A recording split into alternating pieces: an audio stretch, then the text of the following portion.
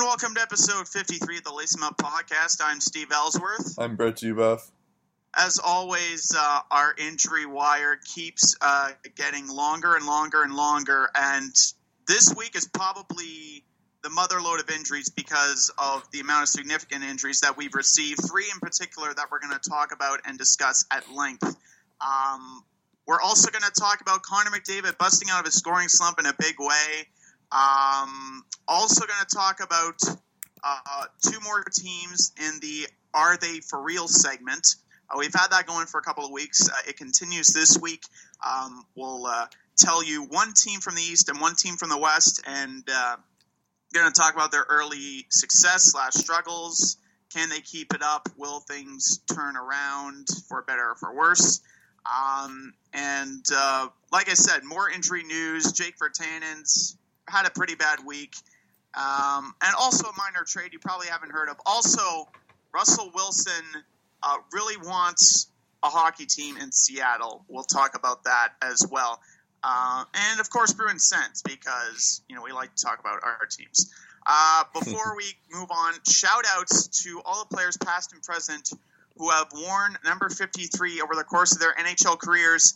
And on this list, there are actually a couple of current NHL players. Johnny Gaudreau, although briefly he wore number 53. Shane the Friendly Ghost Bear, Gostis Bear, he wears number 53. Casey Cizikas, Seth Griffith during his time with the Bruins.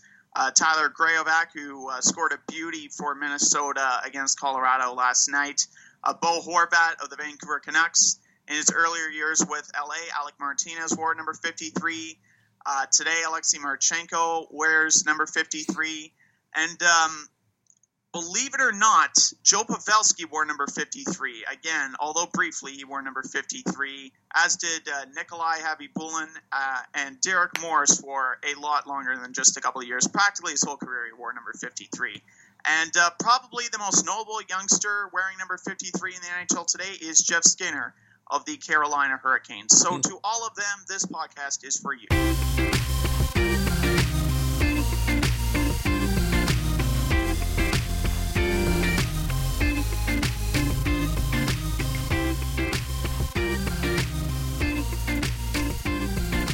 And now, it's time to lace 'em up. Here's Brett and Steve. Like Steve said at the hop, there's a lot of injuries today. There's 3 this week. 3 key ones this week. We're gonna.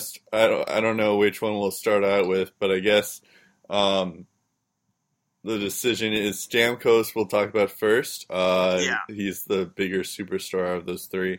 Stamkos. He has a lateral meniscus tear in right knee. In his right knee, he's out indefinitely.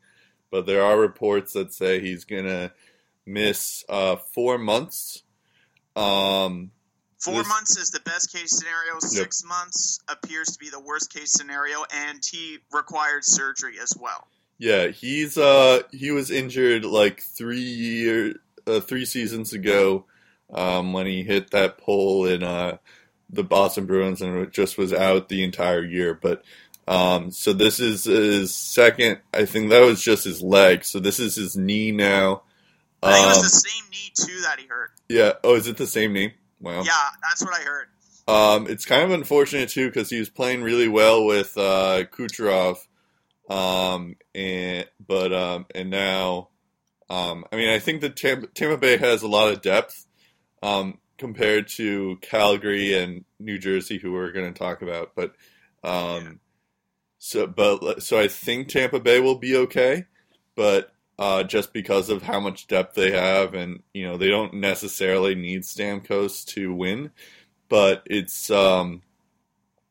is kind of it's still sad considering that this is the same knee that he was injured, and he's one of the best players in the game right now. So. Yeah, I think it's more of a backbreaker in the eyes of some hockey fans because you look at how tight the Atlantic Division is. Right. I know we're talking about the Atlantic Division race this earlier in the year, but outside of first place Montreal, you have the Lightning in second place with 25 points. Sens, Bruins, and Leafs all within 2 to 3 points of each other. And then the Panthers and Red Wings, not much is separating them, and they're if the playoffs started today, they'd be well out of it.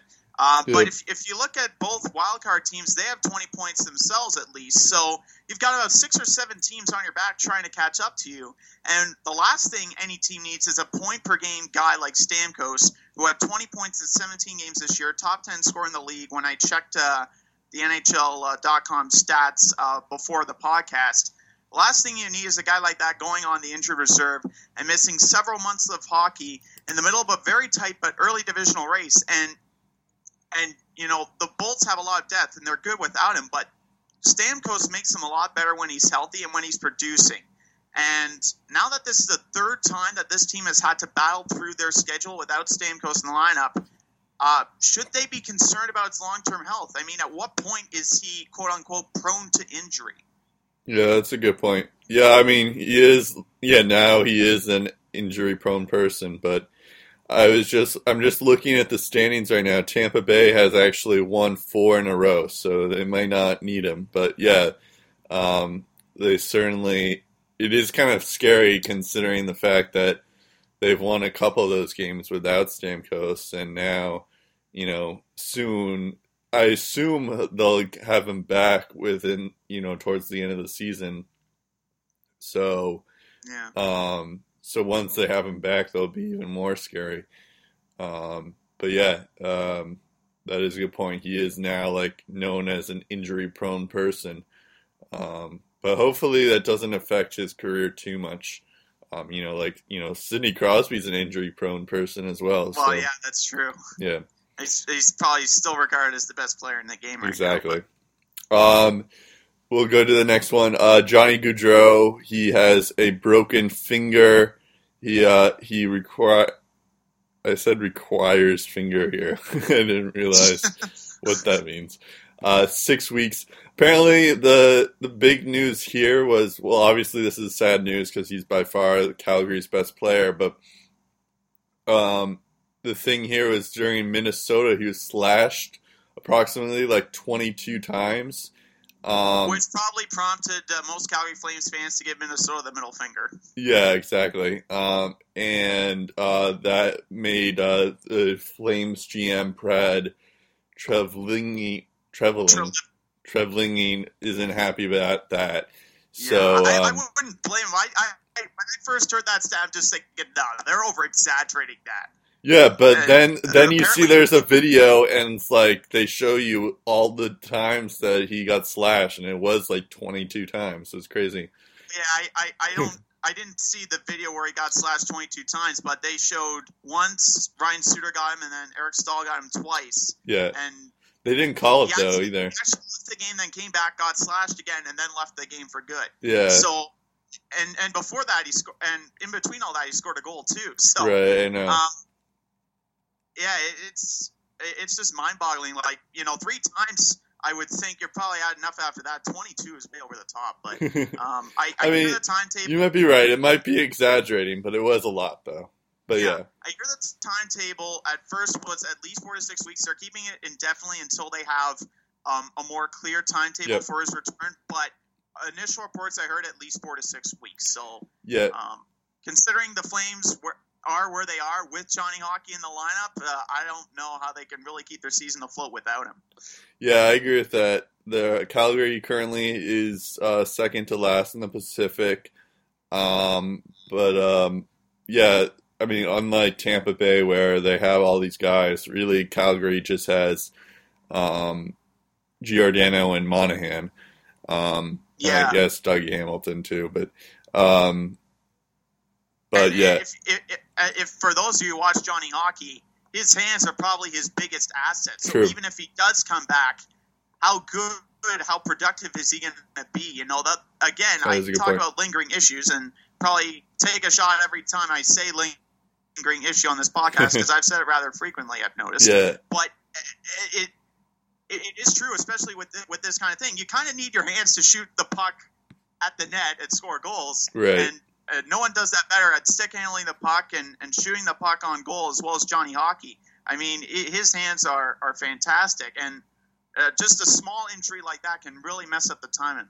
Yeah, that's true. According to Roto World, it says that he'll be back he can make a return at late December, but who knows if that's actually going to happen or not. I think it all depends on where the Flames are in the standings. If they're True. well out of it, I think they're going to take their time. I don't think they're going to rush him, and I think that's the best. I think that's the best way of handling things. If you're Calgary, I mean, you just signed him to a big contract. You want a guy like Johnny Hockey healthy. You don't want to rush him, and at a point in the season where probably everyone's one or two, maybe three steps ahead of you in the standings, and you're even if they go on a roll, if they're well out of it, like, is it really going to make much of a difference? So True. I think where they are in the standings is really going to speak volumes as to when he comes back. Yeah, that's a good point. Taylor Hall is another left winger. Taylor Hall also got injured in the same day. This one's a knee injury again. Although it's not as severe as Stamkos, because they say he's gonna be out for 3 to 4 weeks. But it's still tough news considering this was their big guy that they got in free agency. So he's currently listed as day-to-day, but who knows? But New Jersey is actually, we're going to talk about New Jersey in their Are They For Real section, but yeah, New Jersey has actually played pretty well. They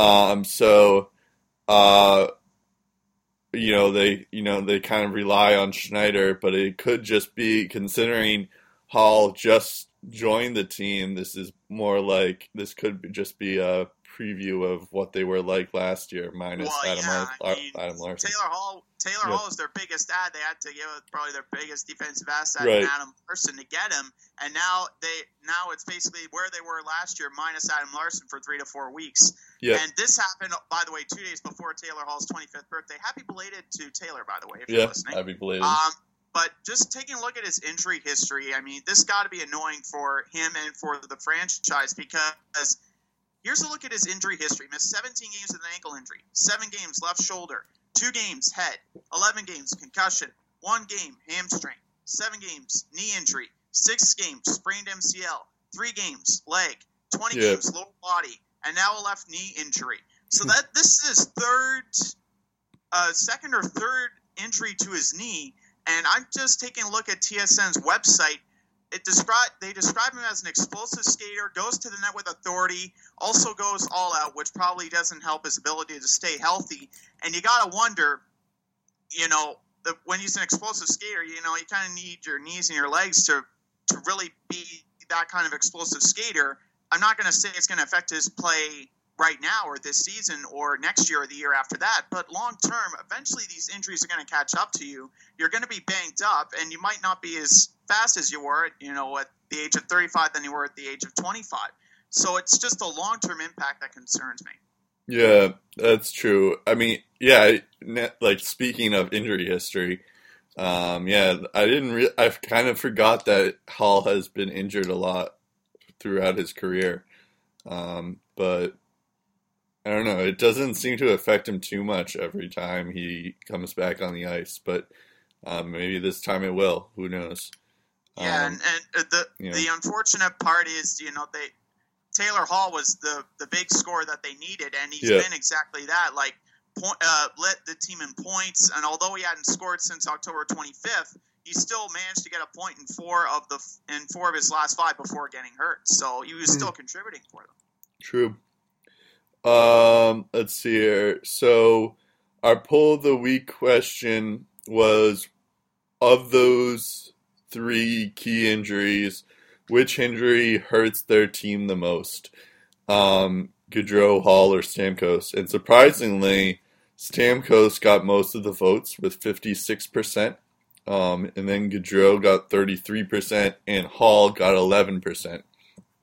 I guess this is just because Tampa is far better than New Jersey and the Flames are, but I don't really think the Lightning really need Stamkos. Like, he didn't play at all in the playoffs last year, Stamkos, and they went pretty far. So and we talked about the impact from an offensive standpoint that he's had this year. And we also talked about how his absence might not affect the Lightning as much as some people think it will. Like in 2013-2014, when he had to miss 45 games due to a broken tibia, Tampa went 22-18-5. Right. And during last year's playoff run, when he had to miss 21 games due to blood clots, they went 13-8, and the only game he played was Game 7 of the conference finals against Pittsburgh. So the bulk of their playoff run was without Stamkos. Yeah. And a big reason for that was the emergence of Jonathan Drouin, who, by the way, just came back from injured reserve himself, and probably, again, looking to make a statement. Yeah, that's where I just disagree. I disagree with our poll now. So I don't know which team it hurts more. I don't know who I would have voted for. Probably Gaudreau, just because, the Devils have Corey Schneider, but I'm on the same side as you are, because not only is Calgary going to feel the pain more than just anybody based on what Gaudreau's provided, but with him in the lineup, how they couldn't seem to perform well with him in the lineup, how are they going to perform without him in the lineup? Right. They also have an inexperienced Glenn Gulutzan behind the bench, which doesn't mean that he's a bad coach, and I'm not saying he's a bad coach. Yeah. He just hasn't had the long-term experience as far as being the coach of an NHL team, and as a result, he probably hasn't had to deal with a case like this, and that is how to get your team to win consistently without arguably your best guy. Right. That's true. And John Cooper's done that. This will be the third time that John Cooper's done that. The first two times Tampa did pretty well. Yeah, exactly. They made the Stanley Cup. All right, I guess we can go to Are They For Real? I just realized that the teams that we're about to talk about are going to actually play tomorrow. Yeah, I know. I don't know. Was this intentional when you picked out these two teams? No, this totally wasn't. I was just looking at the previous two games that Jersey played, and they were in Anaheim and in LA. I'm just like, did they already play San Jose? And I checked the schedule. Oh, wow, they're playing it.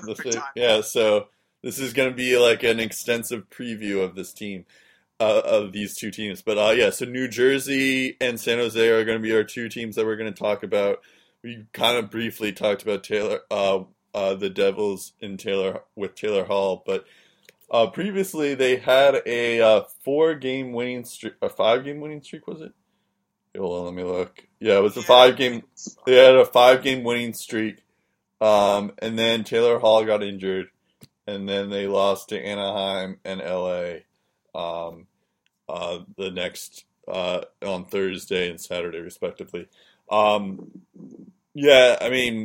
So this is kind of a weird Are They For Real, because they just lost to the California teams, but I don't know. Are they're fifth in the league with goals against. They're 23rd in the league in goals per game. Obviously Taylor Hall leads their team with 12 points and 5 goals. Damon Serverson has 9 assists for them as well. He's been a pleasant surprise offensively. Yeah, Serverson. So, I don't know. So, are they for real? Well, just looking at some of their team stats, I mean, it's no secret they continue to rely on Corey Schneider, timely goals, the odd batch of defense, and more or less Corey Schneider to win these hockey games. And they're 6-0-1 on home ice, which doesn't help them because they're in San Jose and they haven't really been so good on the road. But they're a top team. They're a top 10 team overall in shots per game, which is a bit shocking. Yet they've only scored 40 goals, which is 26 overall through their first 17 games. Power play, not that good. Penalty kill in the bottom 10. But they're actually, when it comes to being the most disciplined teams, they're a top 5 team in the league. Yeah. So that when you don't take too many penalties, you don't really give the other team too many chances to burn you. True. And that's good because they don't throw their weight around a whole lot. They don't block too many shots. Yeah. When they outshoot their opponents, they're 7-2-2, which is good. And they in the first period, that's going to be key for them. The first period, they've only given up 6 goals in the first 20 minutes. I believe that's the best, the fewest amount of goals given up by a team in the first period this year. Parento, decent, 8 points. Sajak, 10 points. That's pretty good. Yep. But Henrique, Palmieri, and Camilleri, probably their top three guys last year, really haven't been their top three guys this year. They're the driving force behind the Devils' offense last year. They need to be exactly that right now. True. And although Henrique had that game-winning goal the other day, right?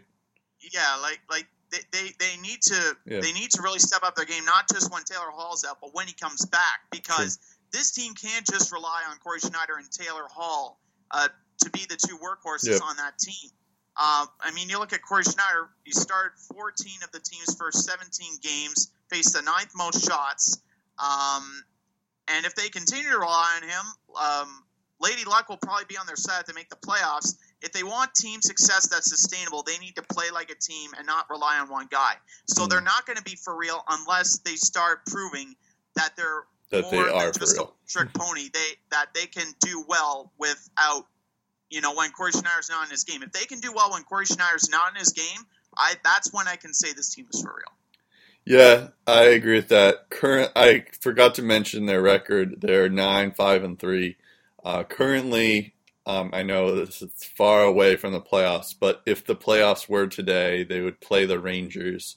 They would have they would have the second to last wild card spot.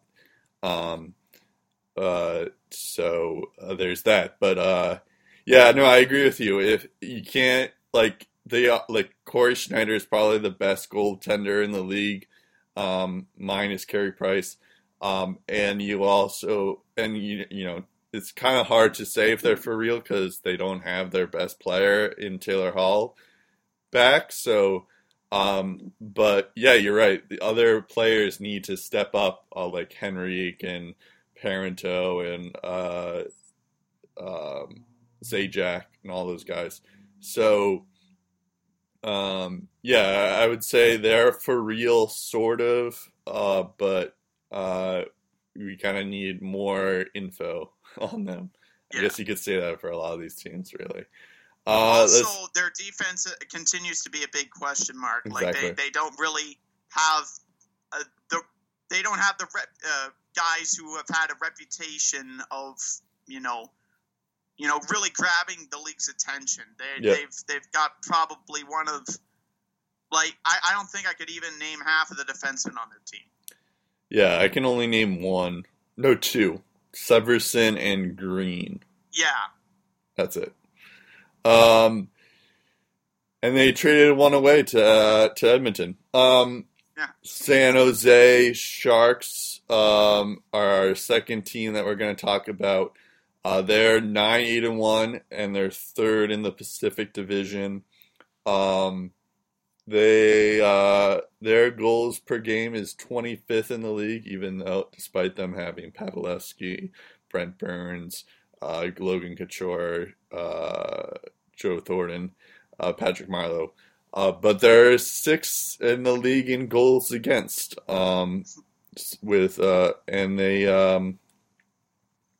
Let's see here. Also, Pavelski leads their team in points with 16. He also leads their team in goals, assists, and plus minus. Pavelski has 6 goals and 10 assists. So they're not as strong as they usually have been, but they just lost 3 to Carolina, St. Louis, and Arizona. They play New Jersey this Monday. But they were on a 3-game winning streak before that to Washington, Florida, and Tampa Bay. So they're kind of wishy-washy on if they're for real. We don't really know if they're good or bad yet. But yeah, I mean, Brent Burns again. Talk about Pavelski, 16 points. Brent Burns, 14 points. Not surprisingly, they've been their best guys. Joe Thornton only got 2 goals to his credit after his first 18 games, but the 10 assists give him 12 points. That's not all bad. Hurdle's 9 points in his first 17 games. That's pretty good for a guy who still has plenty of room to grow. But I look at the veterans like Logan Couture, 4 goals, 5 assists. Maybe it's just me, but I was expecting a little bit more from him after 18 games. Same with Patrick Marleau. He's just got 4 goals and 5 points after 18 games. We've seen him play much better than that. And while Joel Ward isn't much of a goal scorer, I'm sure 4 points in 18 games is not the kind of Joel Ward that we're used to seeing.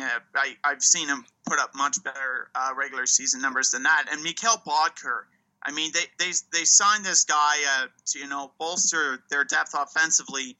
Only 2 goals in 18 games to his credit this year. He really needs to pick it up. And I think you're going to see the San Jose Sharks that went to the 2016 finals, if everyone picks up where they left off last year and really gets on a roll, because they're relying too heavily on Martin Jones right now. Like, he started in 16 games for the Sharks this year.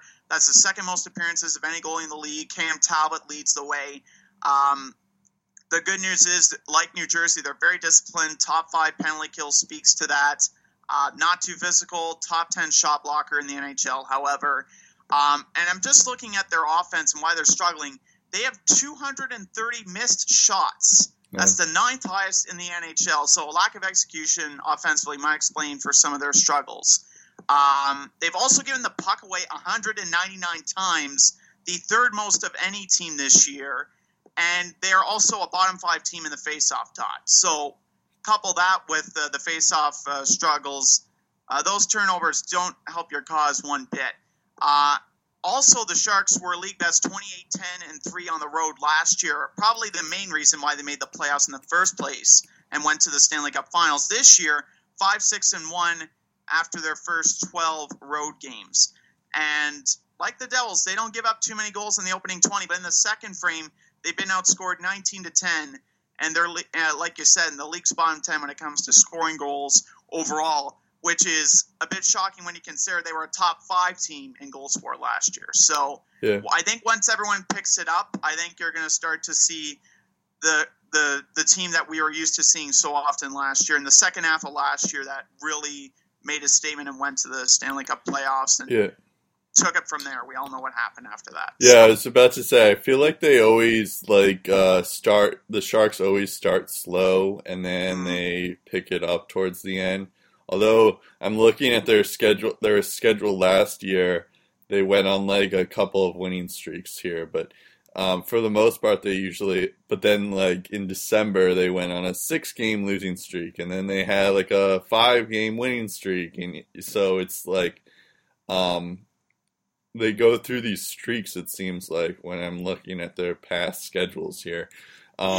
So I think I'm going to say they're for real, but only temporarily. So technically not for real. I have confidence that they'll pick it up. They're kind of lucky that they're in a weak conference, so but I think they'll still make the playoffs because they'll figure it out towards the end of the year, which is what they did last year. It just figures things out towards the end of the year. So I think they're just a team that starts slow, really. That would be my diagnosis. They also had to face a lot of pretty good teams. I mean, the Kings, when the only game that Quick has played in this year, they faced Columbus twice, the Rangers, the Islanders. Also faced the Penguins twice. They faced Anaheim and Nashville a couple of times.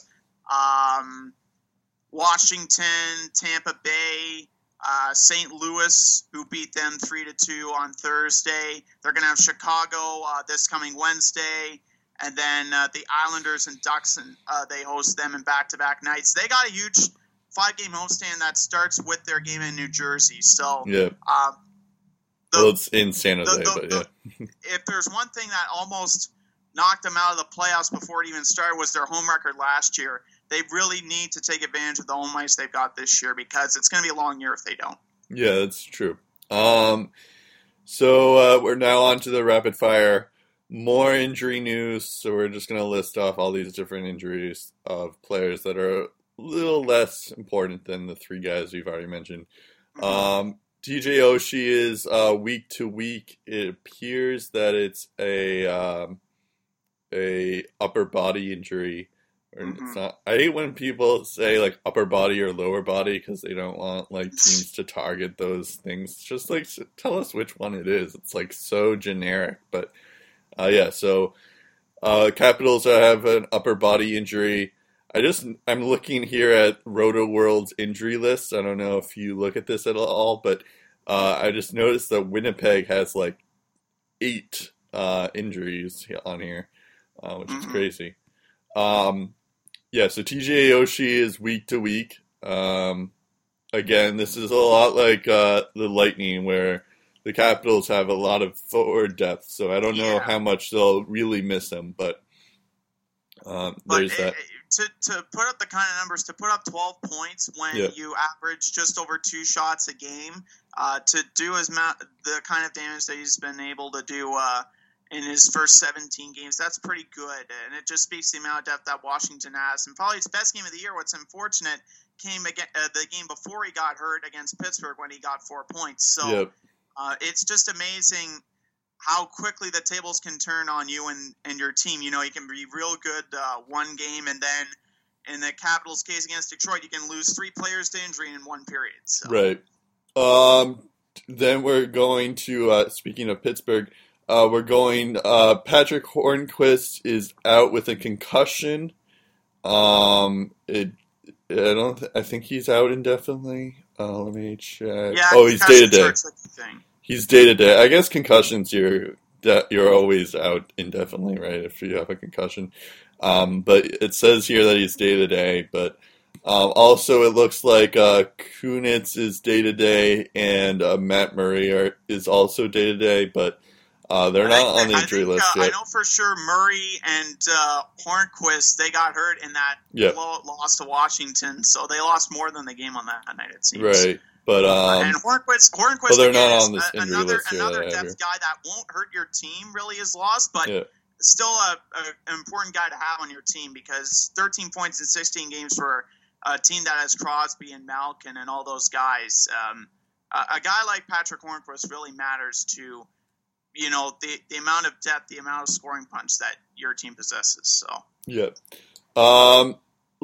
now we're going to like the really, really minor players here.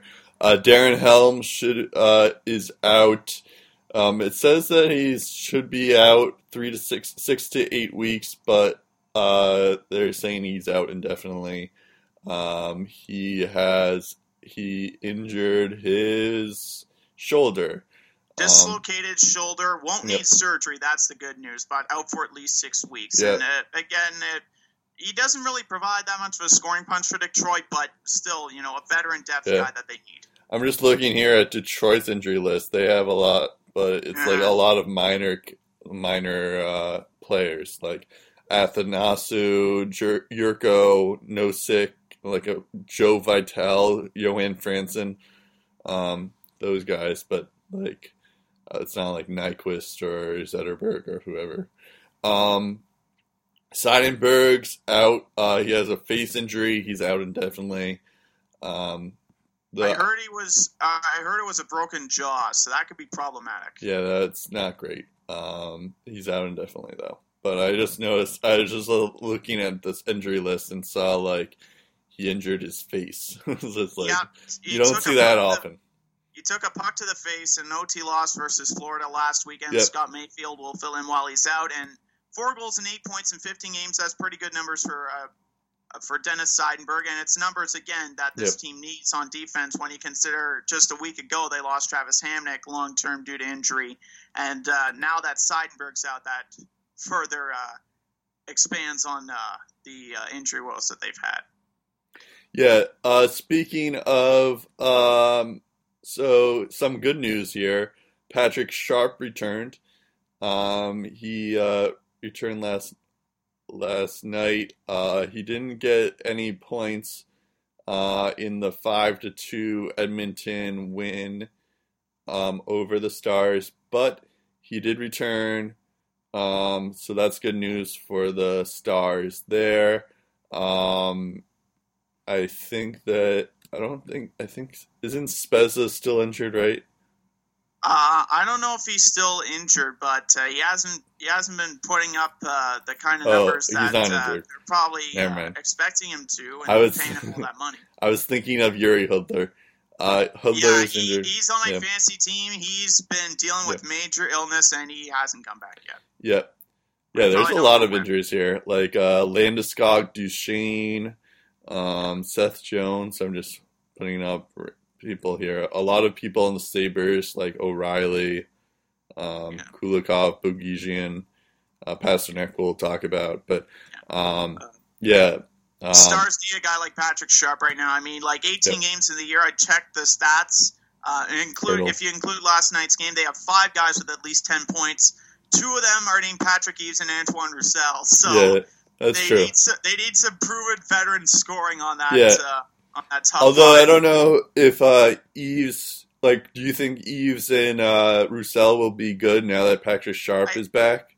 I think they'll be decent. I think maybe most of their stats have been because they were put on probably the top 2 lines. Right. But now that Patrick Sharp is back, you would hope if he gets on a roll, then maybe the rest of the team can pick it up. Because again, like we said about, I said I didn't trust their defense, and I thought they were going to regress to 3rd in their division. They've gone a lot farther than that. They're at that point. At this time, we're talking about the Stars on this podcast as we're recording it on a Sunday afternoon. They're out of the playoff picture. But again, currently. It's still early. But they are in a tough division. When you look at their goals against, it's not pretty. Yeah, Patrick Eaves did get a goal though, but they did lose 5-2. So that's that's not good. Let's see here. Also, Mike Smith is back for the Arizona Coyotes from his injury from a couple weeks ago. He looks pretty good in his first 2 games back. So that's nice. Good for Arizona there. Yeah. Canucks assigned Jake Ferdinand to the AHL again. This is the second time in the last 2 weeks they've done this, which is kind of interesting. I think you had something you wanted to say about this. Yeah. Right? Last year he got off to a slow start in the first half. They let him ride it out and find a scoring touch, and he did to a certain extent in the second half. Only had 1 point in his first 10 games this year. They're deciding to kickstart his confidence by sending him down to the AHL, and that's what they should have done last year. And when they did that the first time, they brought him back up. They scratched him for 1 or 2 games and then sent him back down to Utica. I mean, if you're bringing him up just as, insurance, and you're not going to play him, and then you just send him back down, during that time you could probably get 2 or 3 AHL games out of him, and maybe get him some more confidence, because this is a guy that really needs it right now. Forget playing time; he needs confidence. Yeah. And I mean, ever since scoring 45 goals in 71 WHL games in his second year at the Calgary Hitmen, we really haven't seen him be that dominant force. In his first 65 NHL games, he's only got 8 goals. Like I said, he needs playing time. He needs confidence. And for the sake of his future, he either needs an extended stay and a consistent routine in the AHL, or an extended stay and a consistent routine in the NHL, and he needs to contribute. And in order to do that, you need to give him some confidence.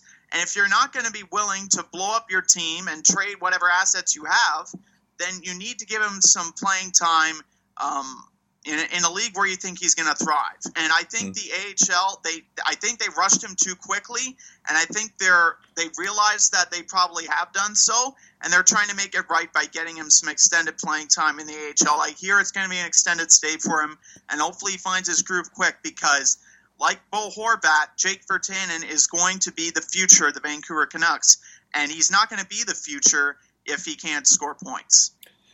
Speaking of someone who's found their groove, but hasn't had a ton of ice time for it, who's technically a backup, Andrei Vasilevsky. He has back-to-back shutouts for the times that he started. Oh wait, did I miss? Oh yeah, never mind. I thought I skipped a thing. So he shut out the Islanders on November 14th. Then Bishop took on Detroit the next day, and then he also took on Buffalo the next game. And then Vasilevsky shut out the Flyers yesterday on November 19th, or I guess Saturday. So that's his. So he shut out. And if you look at this, the leaderboards right now, he leads the league in save percentage with 9.953, just ahead of Carey Price, and he also leads the league in goals against average with 1.43, just ahead of Tuukka Rask. So yeah, he's been pretty good. Although I think Bishop's been pretty good too. So, but there is some kind of like goalie controversy here with Vasilevsky and Bishop. Until they decide what to do with Bishop, it's going to stay that way. I mean, but if they have a luxury and they need to take advantage of it while they still have one. That's because true. When you have two really good goalies on your team, you need to take advantage of that. I mean, they're in a much better situation than the Calgary Flames are. I mean, you look at Brian Elliott; he might still be their number one guy, but he's been sitting on the bench for a while, and that's because Chad Johnson, the hockey player, not the famous football star, he's been better at the numbers game than Brian this year, and Chad is a journeyman backup. Yet he's 4-3-1 with a 2.35 goals against average and a 9.10 save percentage. And when you get both games of a back-to-back, and then 2 days later get a game against Chicago, and Brian's on the bench for all three, he doesn't face a single shot, a single second of ice time. That's probably about as good a kick in the butt as a proven number one starter in this league is going to get. And you look at his first 11 starts, Brian Elliott needs a little bit of a wake-up call because he's 3-8-0. Three NHL teams as a group have given up 37 goals or fewer than Brian Elliott has. And in 6 of his 11 starts this year, Brian was exposed at least 4 times by the opposition. So again, it might call it a tough start to his career as a Calgary Flame, but it's a night and day difference when you look at Calgary's goaltending situation compared to Tampa's. Yeah, that's true. Although I just looked at that is a good point. Those are good parallels. Although I did just look at the Ben Bishop's statistics, he has a 277 goals against average and a 909 save percentage, which isn't too bad, not great though either. So, and he's 7-5, and Vasilevsky has only played 7 games, and he's 5-1-1. So, but they play on Tampa Bay, and there is the difference. That's true, yeah. And Tampa Bay has better forwards and defense than Calgary does. They're just a better team, but still, Vasilevsky has been playing much better than Bishop has. But I don't think Bishop's gonna relinquish his starting jobs anytime soon, which is kind of crazy though. Although if Vasilevsky plays the way he does, I don't know how John Cooper can take him out. So. That's something we should all look out for. Edmonton had we had on this that they lost 8 in a row, and not anymore. And also we had that Connor McDavid hasn't scored a goal in the month of November. Not anymore. So yeah, Edmonton broke that streak. They beat the Dallas Stars, which was a team we talked about, 5-2. Connor McDavid had a hat trick, his first career hat trick, and yeah. So we were gonna cover. I thought we were gonna cut it, but considering this was his first career hat trick, there's a shout out to him.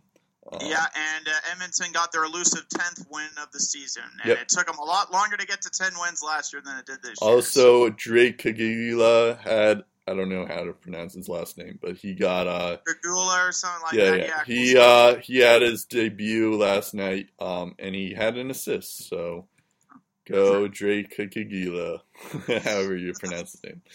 I'm going to mess that up every time. Yeah. Now we go on to some minor league hockey news. There's Craig Cunningham, who is of the AHL Tucson Coyotes. He was actually Boston Bruins. Tucson Roadrunners. They're the Arizona Coyotes affiliate. Wile E. Coyote and the Roadrunner. Did anyone see that? Oh yeah, good point. I just noticed. Yeah.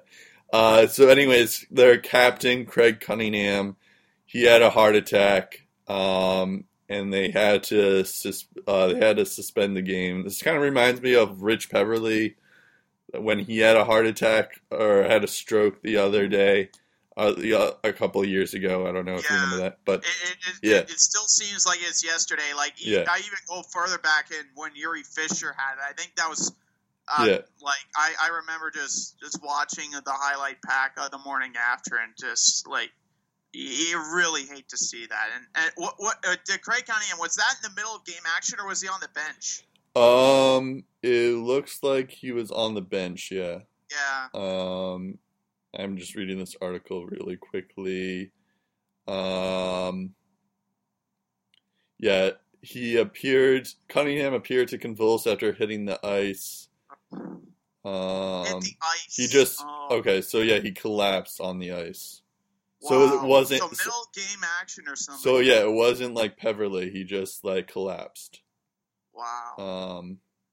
That's really scary stuff. I saw a tweet from Milan Lucic about it too. Yeah, so. Milan Lucic, Max Domi, Zach Boychuk, Ray Ferraro, Christian Dvorak, Johnny Boychuk, Tyler Sagan, David Pasternak all tweeted out something on them.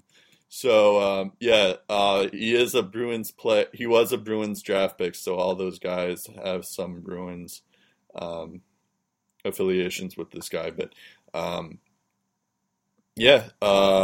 he had apparently, I'm reading here, in 2010 he had 3 goals and 8 points in 63 NHL games. But nonetheless, he's still a hockey player. So.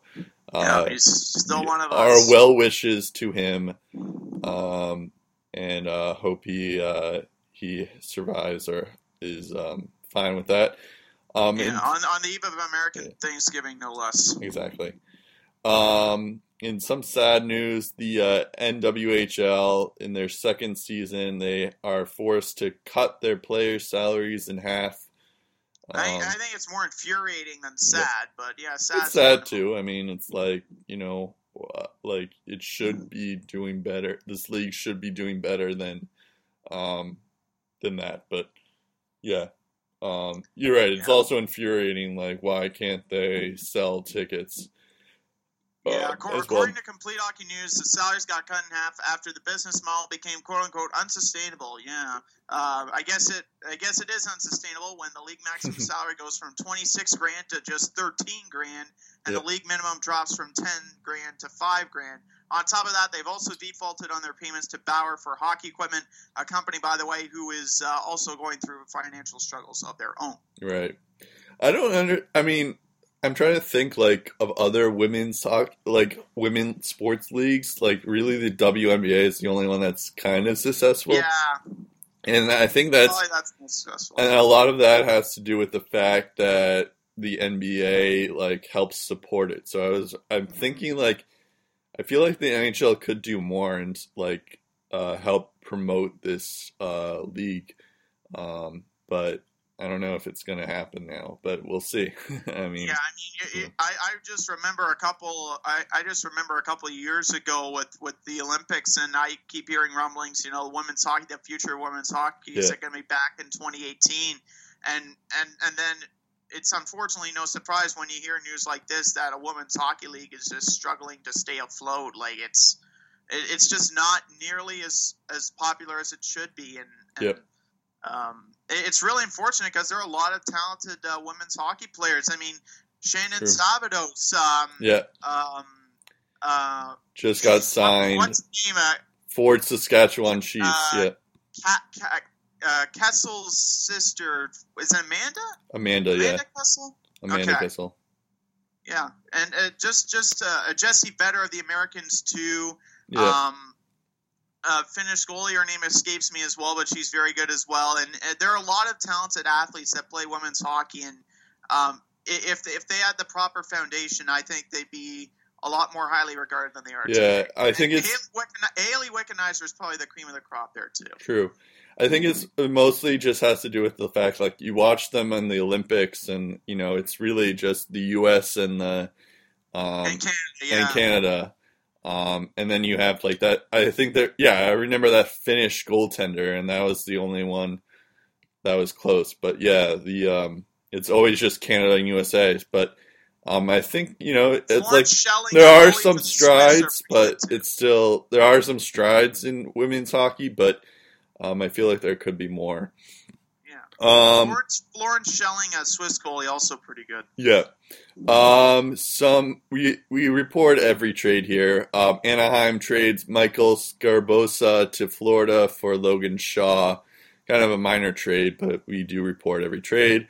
Let's see here. Russell Wilson wants hockey and basketball in Seattle. He's reportedly a part of this group that's going to bring a hockey team and a basketball team in Seattle. They're we'll called the Sonics Arena Group, and the NHL's approach on Seattle has been wait and see to this point. Yep. I think this announcement might take this campaign to a whole new level, because you look at Drake when he became the ambassador for the Toronto Raptors. They weren't in dire straits or anything. They were an NBA team on the rise. But people wanted to play for Toronto once Drake came on board, because they had a good young group, ready to make some noise, but Drake gives them that street cred that they need.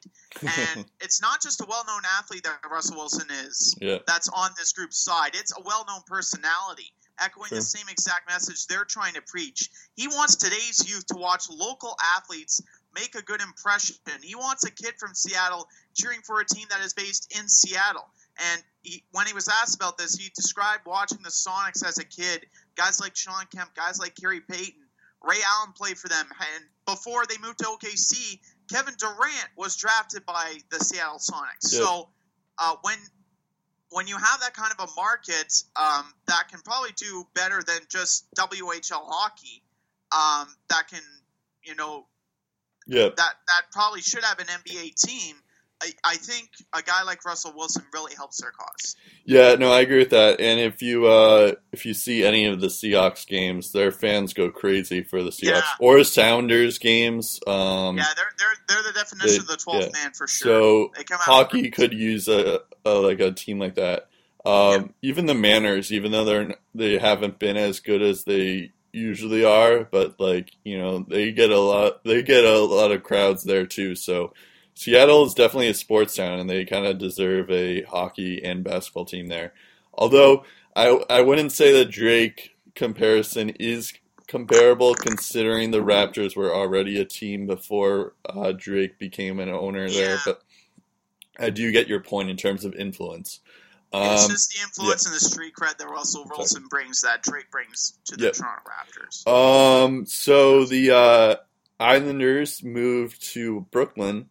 And now they're they are the only team. They're not doing so well, but it's just I guess it was just a transition from an island. They moved to Brooklyn, and now they're the only team in the league without a road win. They can win on the home, but they can't win on the road. Yeah. They still are the only team. I think they lost. They lost last night. Or they didn't play last night. No, they didn't play last night. The Rangers Rangers, meanwhile, they can win anywhere. Yeah, their New York counterpart. Although I guess technically their counterpart, because I don't know if the Islanders Brooklyn isn't really a part of Manhattan, but the Rangers had a league-leading goal differential of plus 32 heading into Saturday. The next closest is Montreal with 18. And it's funny, too, because Montreal lost that 10-0 game to Columbus. But, so plus 32 is the Rangers lead by far. I assume you already know, but do you want to guess on who has the worst differential? I am going to say Dallas. Vancouver. Yeah. They have minus 20.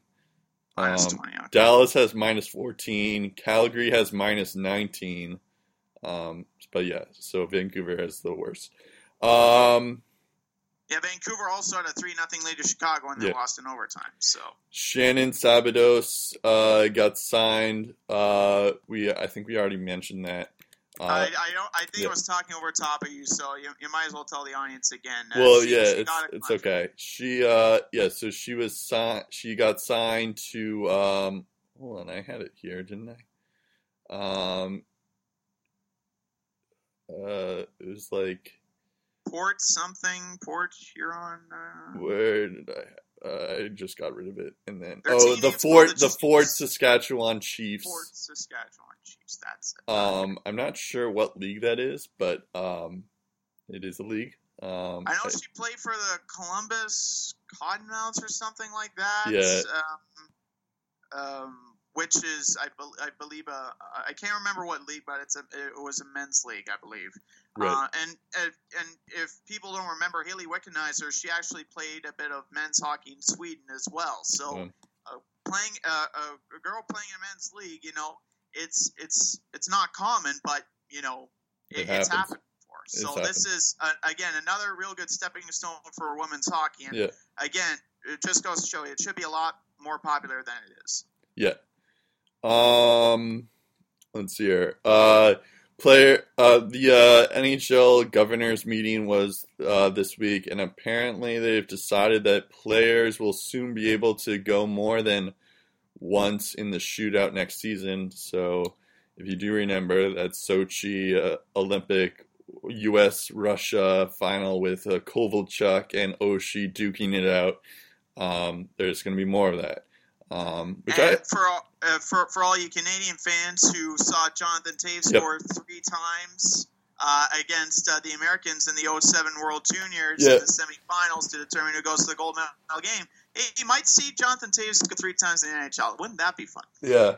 I actually I like this idea because it's like I've always thought about how how in baseball you have the closer and it's always just it's like a specialist who just does one thing, does the late, only can go one inning or whatever. And here, it's you're gonna have at least one guy, your Franz Nielsen, TJ Oshie guys who are just there just because of the shootout, and that's and they're a hero in a sense. The downside is when you go for a 17-18 round shootout, and you won't get to see a guy like Merrick Malik go between his legs to win it for your team. So that's the unfortunate part. I guess you won't have too many more of those moments. I guess that's a good point, but I don't know if that's a bad thing necessarily. Well, that doesn't happen often. Right. So. But I mean, you'll get to see more Franz Nielsen and TJ Oshie and guys who are good at the shootout. But yeah. I also heard that the NHL discussed letting their players participate in the 2018 Olympics under the condition that they extend the CBA by a couple of years, which is interesting. Okay.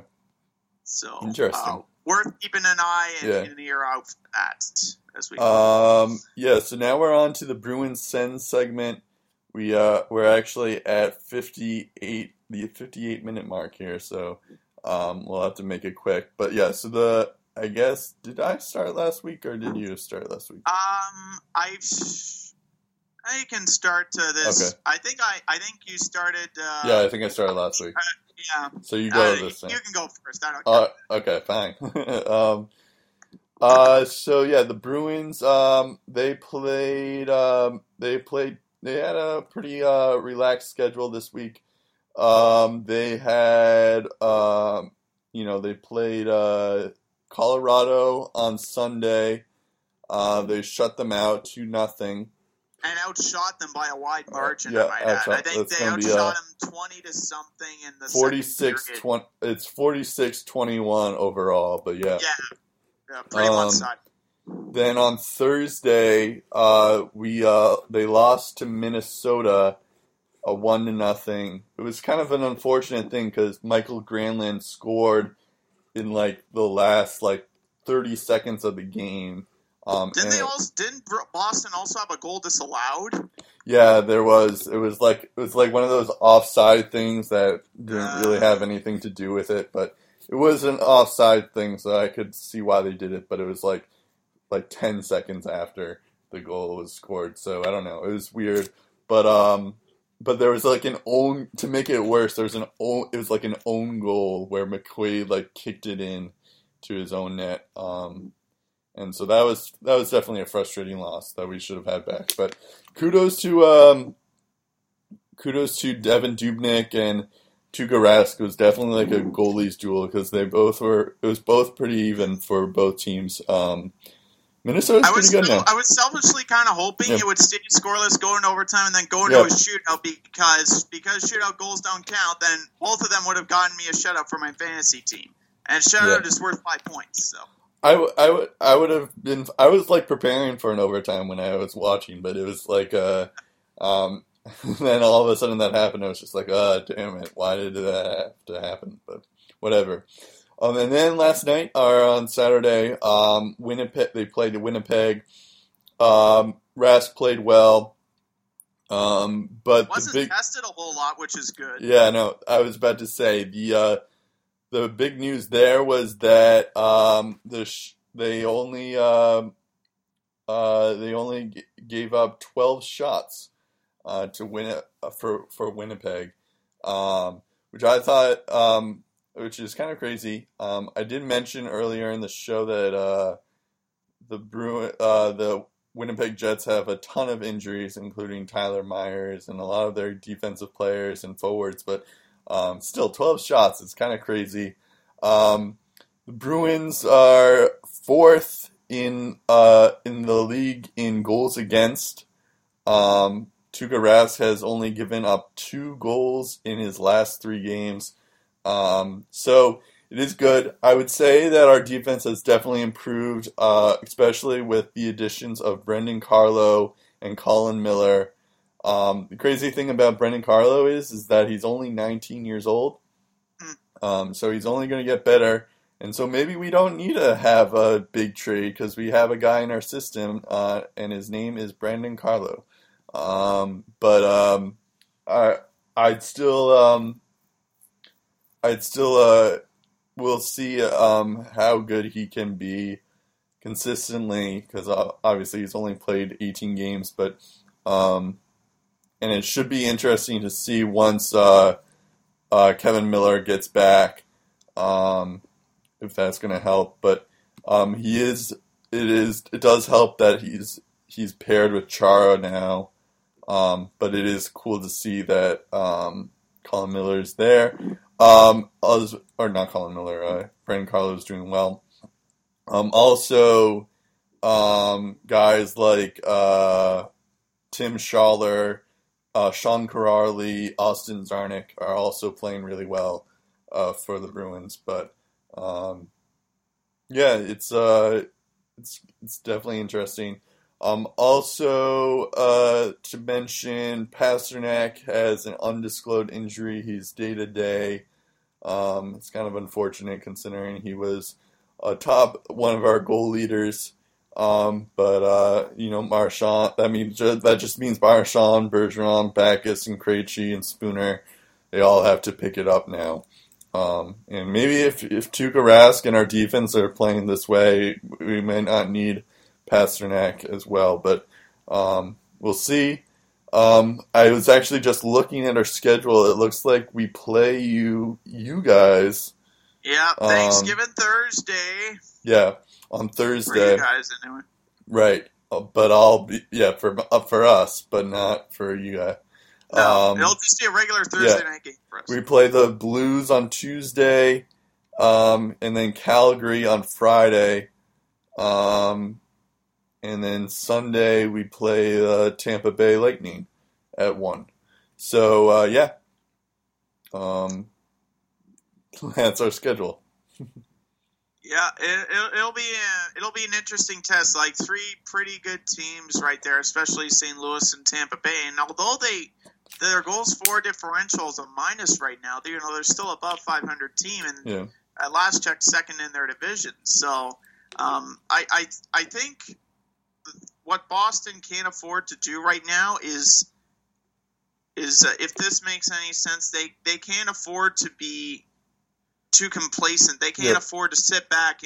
When you get 8 of a possible 10 points before getting 3 days off, and then you play a really good game against Minnesota, and then you hold Winnipeg to just 12 shots on goal, and you go on a roll, and Tuukka Rask is unbeatable. The last thing you want to do is just sit back and think everything's just going to come their way. They need to keep up the momentum. This week is important for them. Especially since we do play Tampa Bay and Ottawa, who are both competing in our division. But St. Louis and Calgary aren't any slouches either. Although I guess Calgary is kind of a slouch, but St. Louis isn't a slouch, so that should be interesting. Yeah. Taking a look at the Ottawa Senators side of things, Erik Karlsson is engaged. They got another close win in the shootout there. Believe it or not, I heard he proposed with a pizza or something like that. Yes, right? Yes. He put the wedding ring in the pizza. Yeah. She said yes, and then they ate the pizza. Yep. Yeah. Quite the engagement ring, I should say. They got another close win in a shootout. They're 3-0 this year, NHL best, believe it or not, which is good considering they're not historically good in shootouts overall. Forced Minnesota into overtime last Sunday despite giving up 42 shots. They got 36 on target, though. To do that against the most defensively sound team in the NHL right now, that's impressive. But ever since they honored a former Senator named Mike Fisher for playing in his 1,000th NHL game, a milestone that deserves some recognition and as much recognition as Mike received on Thursday night, things have not gone according to plan. They've been outscored 9-2 over their last 2 home games, and those 2 losses came against teams that both gave up 6 goals in their previous game, both in losing efforts to the Toronto Maple Leafs. And that's not bad-mouthing the Leafs or the teams that, got beat up by them, but still, to only score 2 goals in 2 home games, that needs a little bit of work there. The good news is there were a few takeaways from Saturday's 4-1 loss to Florida.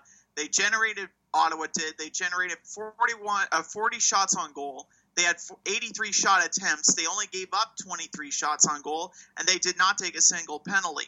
And that shots on goal tally could have been a lot more one-sided if it wasn't for Florida's 29 blocked shots, 12 of which were credited to Mark Pysyk. 12 blocked shots for one guy. That's impressive. Also on the plus side in that game was Derek Brassard and Jean-Gabriel Pageau. Pageau had a goal, Brassard did not, but both have been snake-bitten in terms of goal scoring, finding the puck and getting it on goal and scoring goals. They combined for 13 shots on the night against Florida, so that's welcome news for both guys.